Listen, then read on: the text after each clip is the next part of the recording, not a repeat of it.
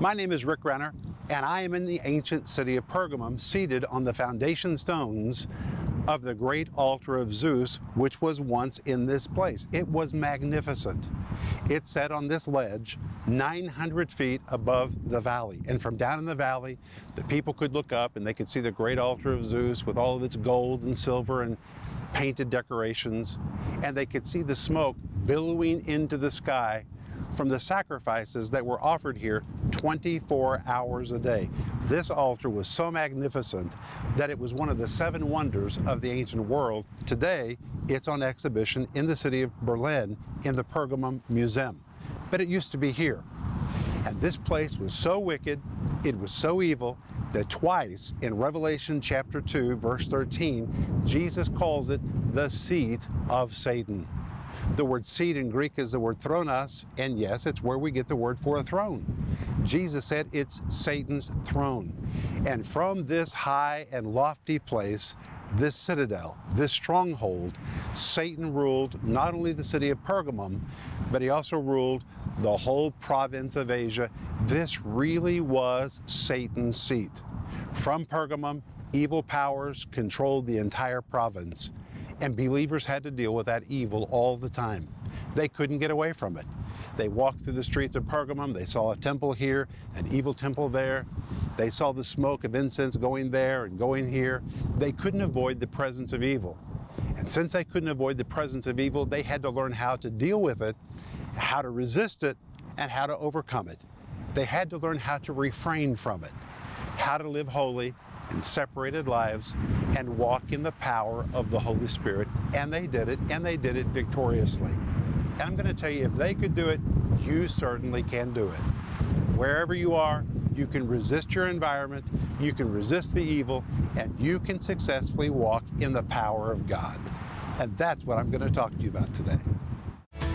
Stay tuned for a teaching you can trust, a message that will inspire, strengthen, and equip you with vital insights and understanding from the Word of God. Here is Rick. Welcome to the program. In the introduction, you saw that I was seated on top of what remains of the seat of Satan in ancient Pergamum. How I wish I could pack you up and take you there to see it yourself. It is such an amazing thing to see. It's still there. There was really a place called the seat of Satan. Now that's what believers called it. In the natural, it was called the altar of Zeus.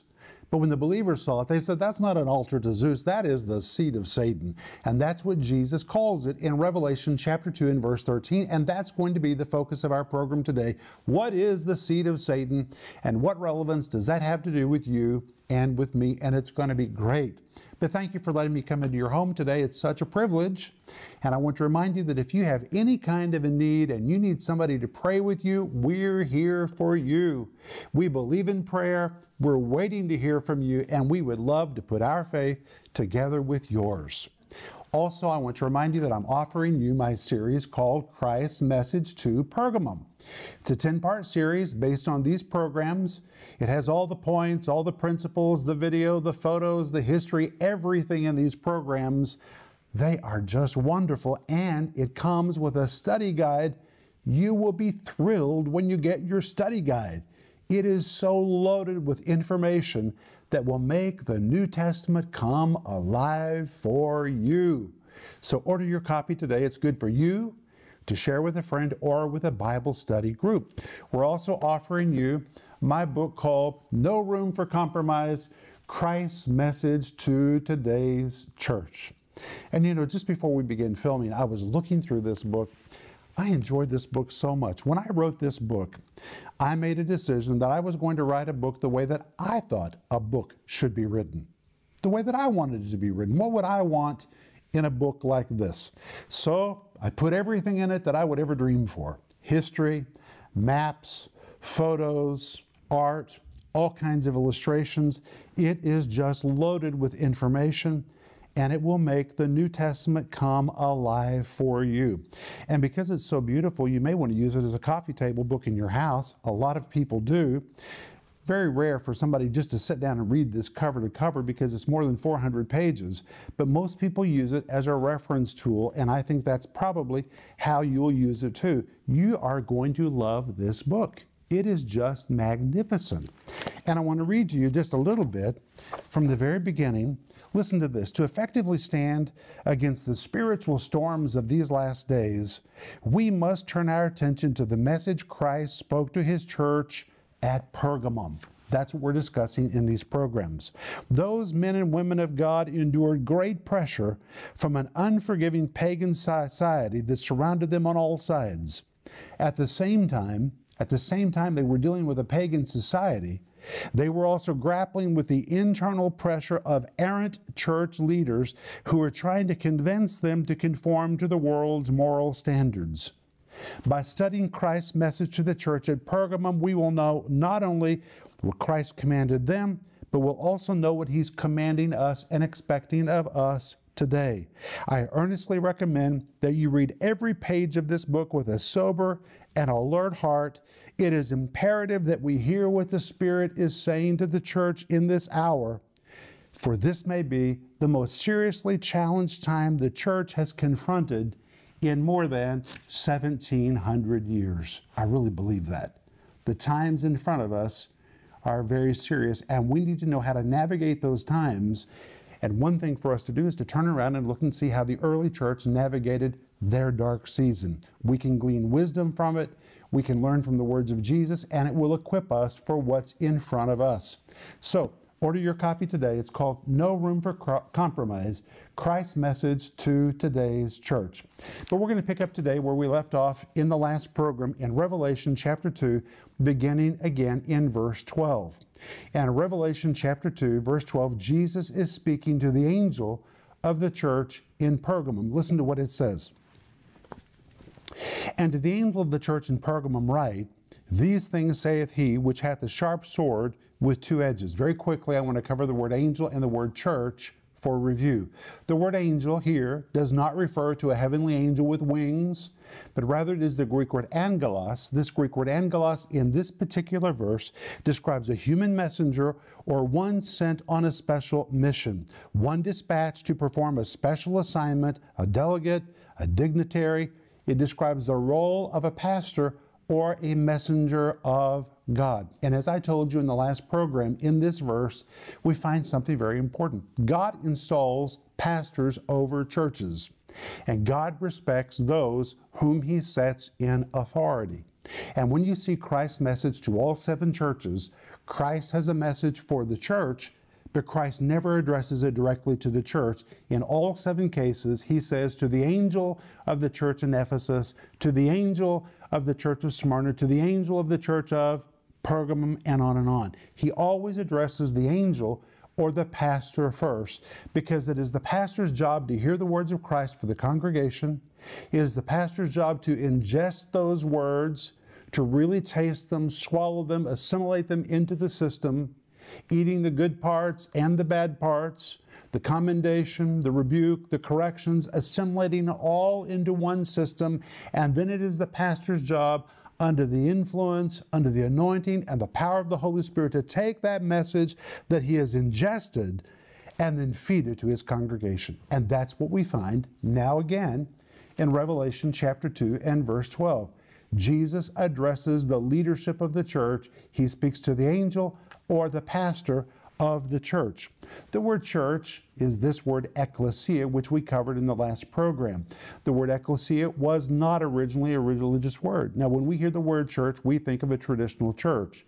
But originally, this was a very political word. The Greek word ecclesia, from the word ek, which means out, the word kaleo, which means to call. When you compound the 2 words together, it means called out ones.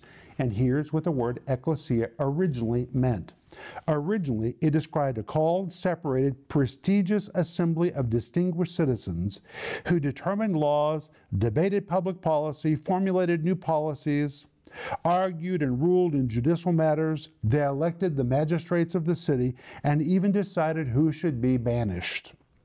When this word ecclesia is used to describe the church, it depicts a body of believers, distinguished believers. We're distinguished if we're in Christ.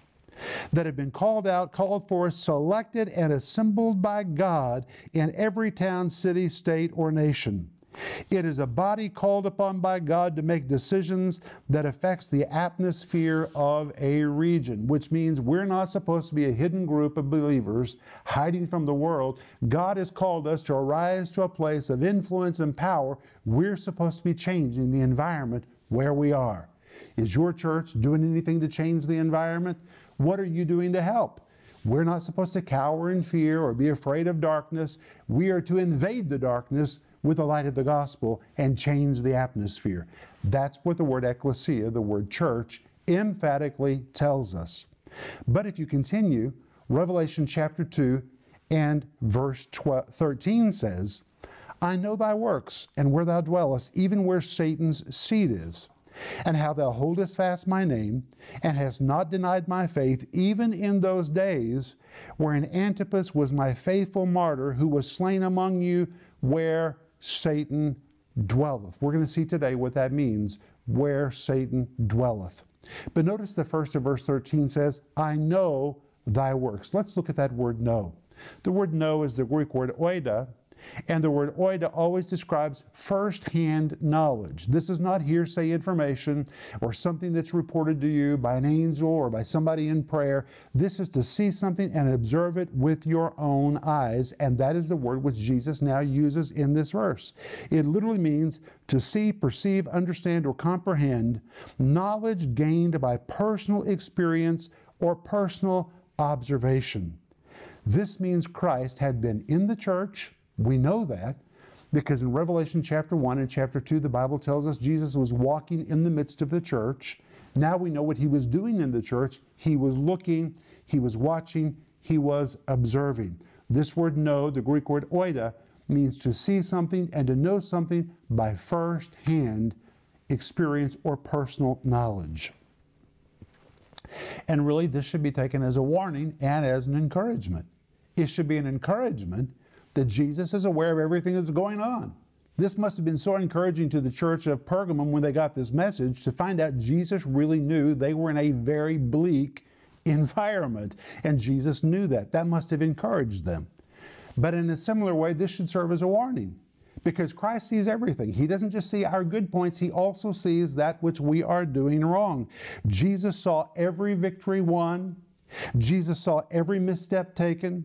Jesus saw every challenge faced, and Jesus saw every demonic attack and every error that was tolerated. He saw it all. That's what this word know, the Greek word oida, emphatically means. Christ unequivocally possessed knowledge about them based on his own personal observation. He viewed every respect of the church, and he knew its condition because he had seen it with his own eyes. What did Jesus know about the church of Pergamum exactly? Well, he knew many things, but I'm going to mention three. Number one, he knew about the demonic environment in which they lived. He knew what they were up against. Number two, he knew they lived under the sword of the proconsul. Now, we covered this in the last program. If you didn't hear that, go back to the archive and listen to that program. They lived under the dreaded right of the sword, which could have been used against them. And number three, they were living in horrible circumstances, being assailed by pagans from without. Jesus knew these things about them. Hebrews chapter 13 verse 8 says, Jesus Christ is the same yesterday, today, and forever, which means what he did is what he does. If Jesus was walking among them then, he's walking among us now. If Jesus was observing them then, he's observing us now. If Jesus was looking at their victories, then he's looking at our victories. If Jesus was looking at their error, he's looking at how we tolerate error. Jesus sees it all. So this is a warning, and it's also an encouragement. Jesus does exactly today what he was doing 2,000 years ago. He is the same yesterday, today, and forever. And I love Hebrews chapter 4, verse 13, which says, all things are naked and open unto the eyes of him with whom we have to do. Jesus sees it all. So let's make sure he's finding pleasure in what he sees in our life and in the life of our churches. But then in Revelation chapter 2 and verse 13, it continues to say, I know thy works. That word works is the Greek word erga. The word erga describes deeds, actions, or activities. And it is so wide, it is so all-embracing, that I would actually translate it like this. This is an RIV translation of Revelation chapter 2, verse 13. From my personal observation of you, I know all about your activities. I've seen it all. I know all there is to know. In fact, there's nothing about you or your works that I do not know. That's what this word means, the word works, the Greek word erga, all your activities. And interesting that Jesus said, I know thy works, to all of the churches in the book of Revelation. Jesus knew about every one of them. Jesus knows about you. Jesus knows about your church. He knows about the church down the street. Jesus knows because he walks in the church with open eyes. He is observing. For example, in Revelation chapter 2 and verse 4, Jesus said the church at Ephesus was a hard-working church that had lost its first love. How did he know that? He was in the church. He observed it. He knew it from observation. In Revelation 2, verse 9, Jesus described the church at Smyrna. He knew they were facing poverty and tribulation. How did he know that? Because he had been there. He knew it himself. In Revelation chapter 2 and verse 13, we're reading about the church of Pergamum. Jesus knew the church of Pergamum was living under the political shadow of the Roman governor and experienced political pressures and deadly persecution. He knew that because he had been there and he had seen it. In Revelation chapter 2, verse 19 and 20, Jesus knew the church at Thyatira had done many good works, but they were in jeopardy because of false doctrine that was trying to infiltrate their ranks. In Revelation chapter 3 and verse 2, Jesus described the church at Sardis. Jesus had been in the church at Sardis, and with his own eyes he had observed that they had a great reputation, but in fact spiritually they were about to die. Jesus had been in the church of Philadelphia. We read about that in Revelation chapter 3 and verse 8. And Jesus could see they had a great open door, many opportunities for the preaching of the gospel. And Jesus had been in the church of Laodicea, which was a rich church. And Jesus said to them in Revelation chapter 3, verse 16, I know you're rich and you're increased with goods, but spiritually you are lukewarm and you've grown cold concerning the things of God. Jesus knew all these details about every one of these churches. And have you noticed, Jesus doesn't just say the same thing to every church. Jesus knew every church so specifically, so individually, that he could address specific characteristics in every one of these churches, and he can do that about your church too. What does Jesus know about you? What does Jesus know about your church? You see, that's an encouragement, but it's also a warning. But in Revelation 2, verse 13, Jesus goes on to say, I know thy works and where thou dwellest, even where Satan's seat is. This word dwellest is very important because it is the Greek word which means to settle down. It pictures one who has settled into a house or into a neighborhood. He feels completely at home there. And the verb tense that is used in this verse describes continuous action. In other words, they're not just visitors, they're not guests that are coming and going, but this really is their home. This is continuous. They dwell there, or they are permanent indwellers. And this was very important when Jesus was speaking to the believers that were suffering persecution in Pergamum because they could not escape their environment. I know we would all like to escape hardship, but sometimes things are not escapable. They lived there. They legally were obligated to live there because that's where the government gave them rights to live. They couldn't just pack up and move somewhere else. You lived where the government said you could live. Their families had lived there. Generations of their families had lived there. This was the place where they regularly dwelled, where they regularly lived. And Jesus was fully aware of where they were stuck. He knew they couldn't run from their situation.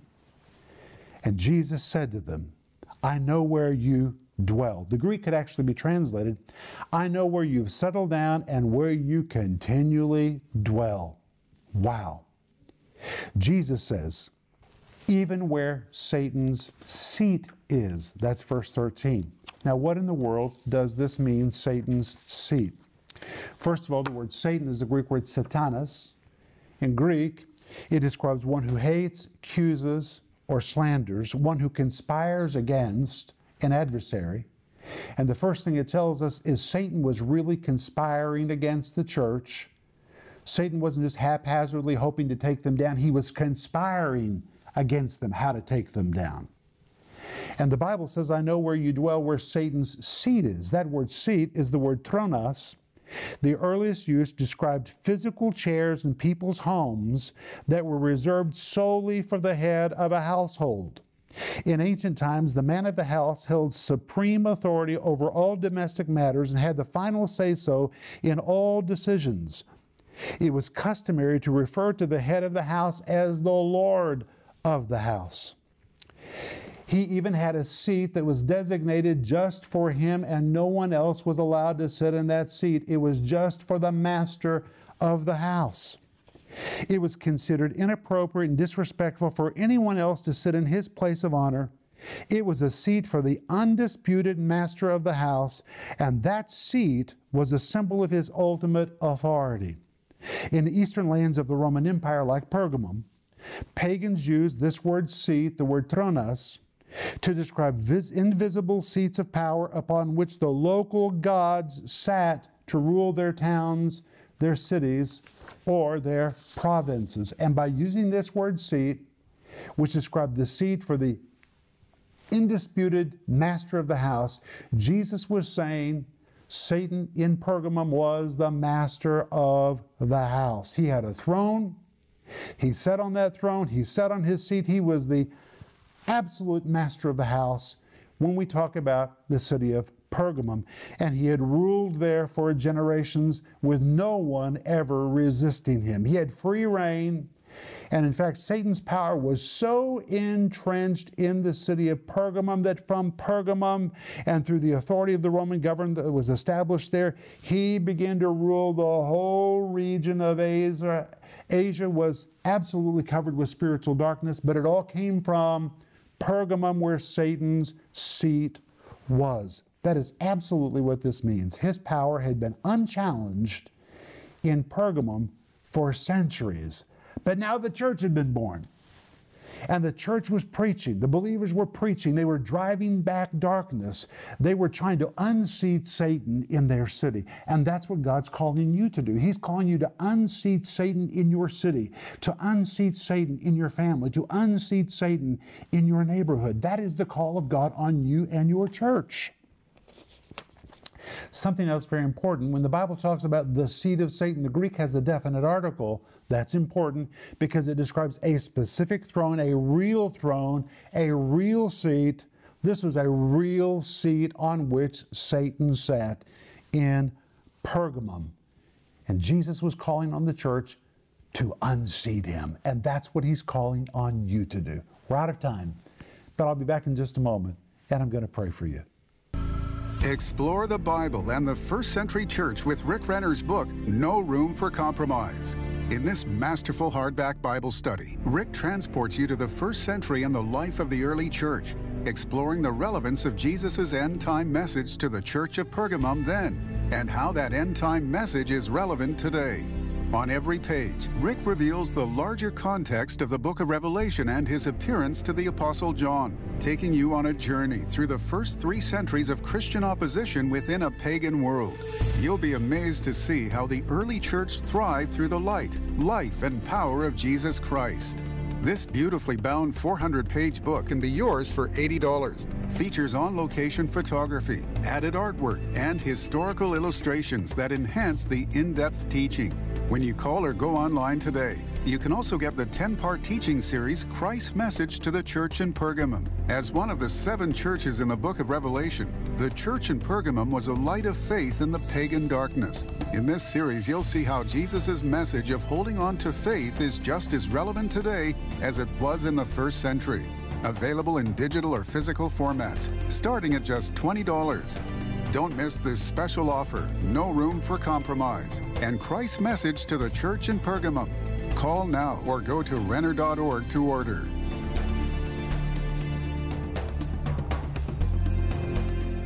My name is Joel Renner, coming to you from our Moscow TV studio. And I wanted to say thank you to all of our ministry supporters. Because of your support, that we can do our work, reaching out to the forgotten people. One of our primary works in Moscow is reaching out to the outcasts of society, shut-ins, the homeless, the mentally ill, the orphaned, the disabled, street kids, and the incarcerated. But thanks to the support of our partners, we are reaching these precious souls and ministering God's love to them. We tell them that Jesus loves them and we give them the gospel, but we also express care by meeting some of their basic needs. Our ministry is involved with each one of these outreaches, where we demonstrate care in ways that words alone can never do. This is all possible due to the support of our partners. But there are so many more that still need our help. So many more people battling hunger, poverty, mental illness, so many more orphans and children with special needs that need our help. Would you consider joining us as partners today? Your gifts can lift more people up that society has forgotten. We can't do this work without your financial support. When you give, we are able to take the gospel both to our nearby world and to the ends of the earth. We all have a part to play. Right from your home right now, you can help us help others by becoming our partner in the work, by supporting our work financially. Please call or go online to Renner.org to give. Through your support, we can continue to make a huge difference in people's lives. God is calling you to unseat Satan in your family. He's calling you to unseat Satan in your neighborhood, in your church, in your city. Jesus is tired of the devil being the master of the house, and you are equipped by God with the Word of God, the power of God, and the blood of Jesus to unseat the devil. That is how powerful you are. If you'll pick up the gospel, begin to preach it and shine its light, you will push the darkness out. That was Christ's message to the church of Pergamum, and it is still a message that's speaking to you and me today. We're called to do that. We would love to pray with you. Let us know how to pray with you. We'll help you push the darkness out. But I'll remind you that we're offering you my series called Christ's Message to Pergamum, a 10-part series based on these programs with all the points, the principles, the Greek words, the history, the videos, the photos. It's just amazing. And it comes with a marvelous study guide. And we're also offering you my book called No Room for Compromise, Christ's Message to Today's Church.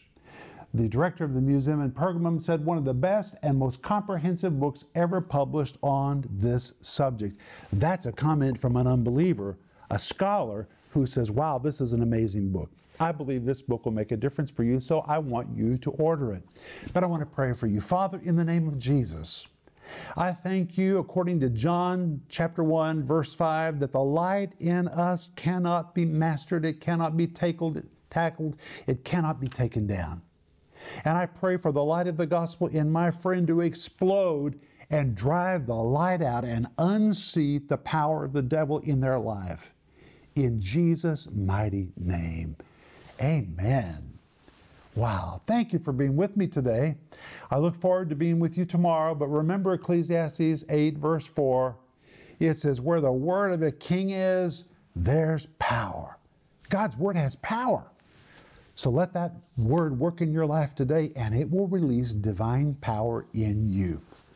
I'll see you in the next program.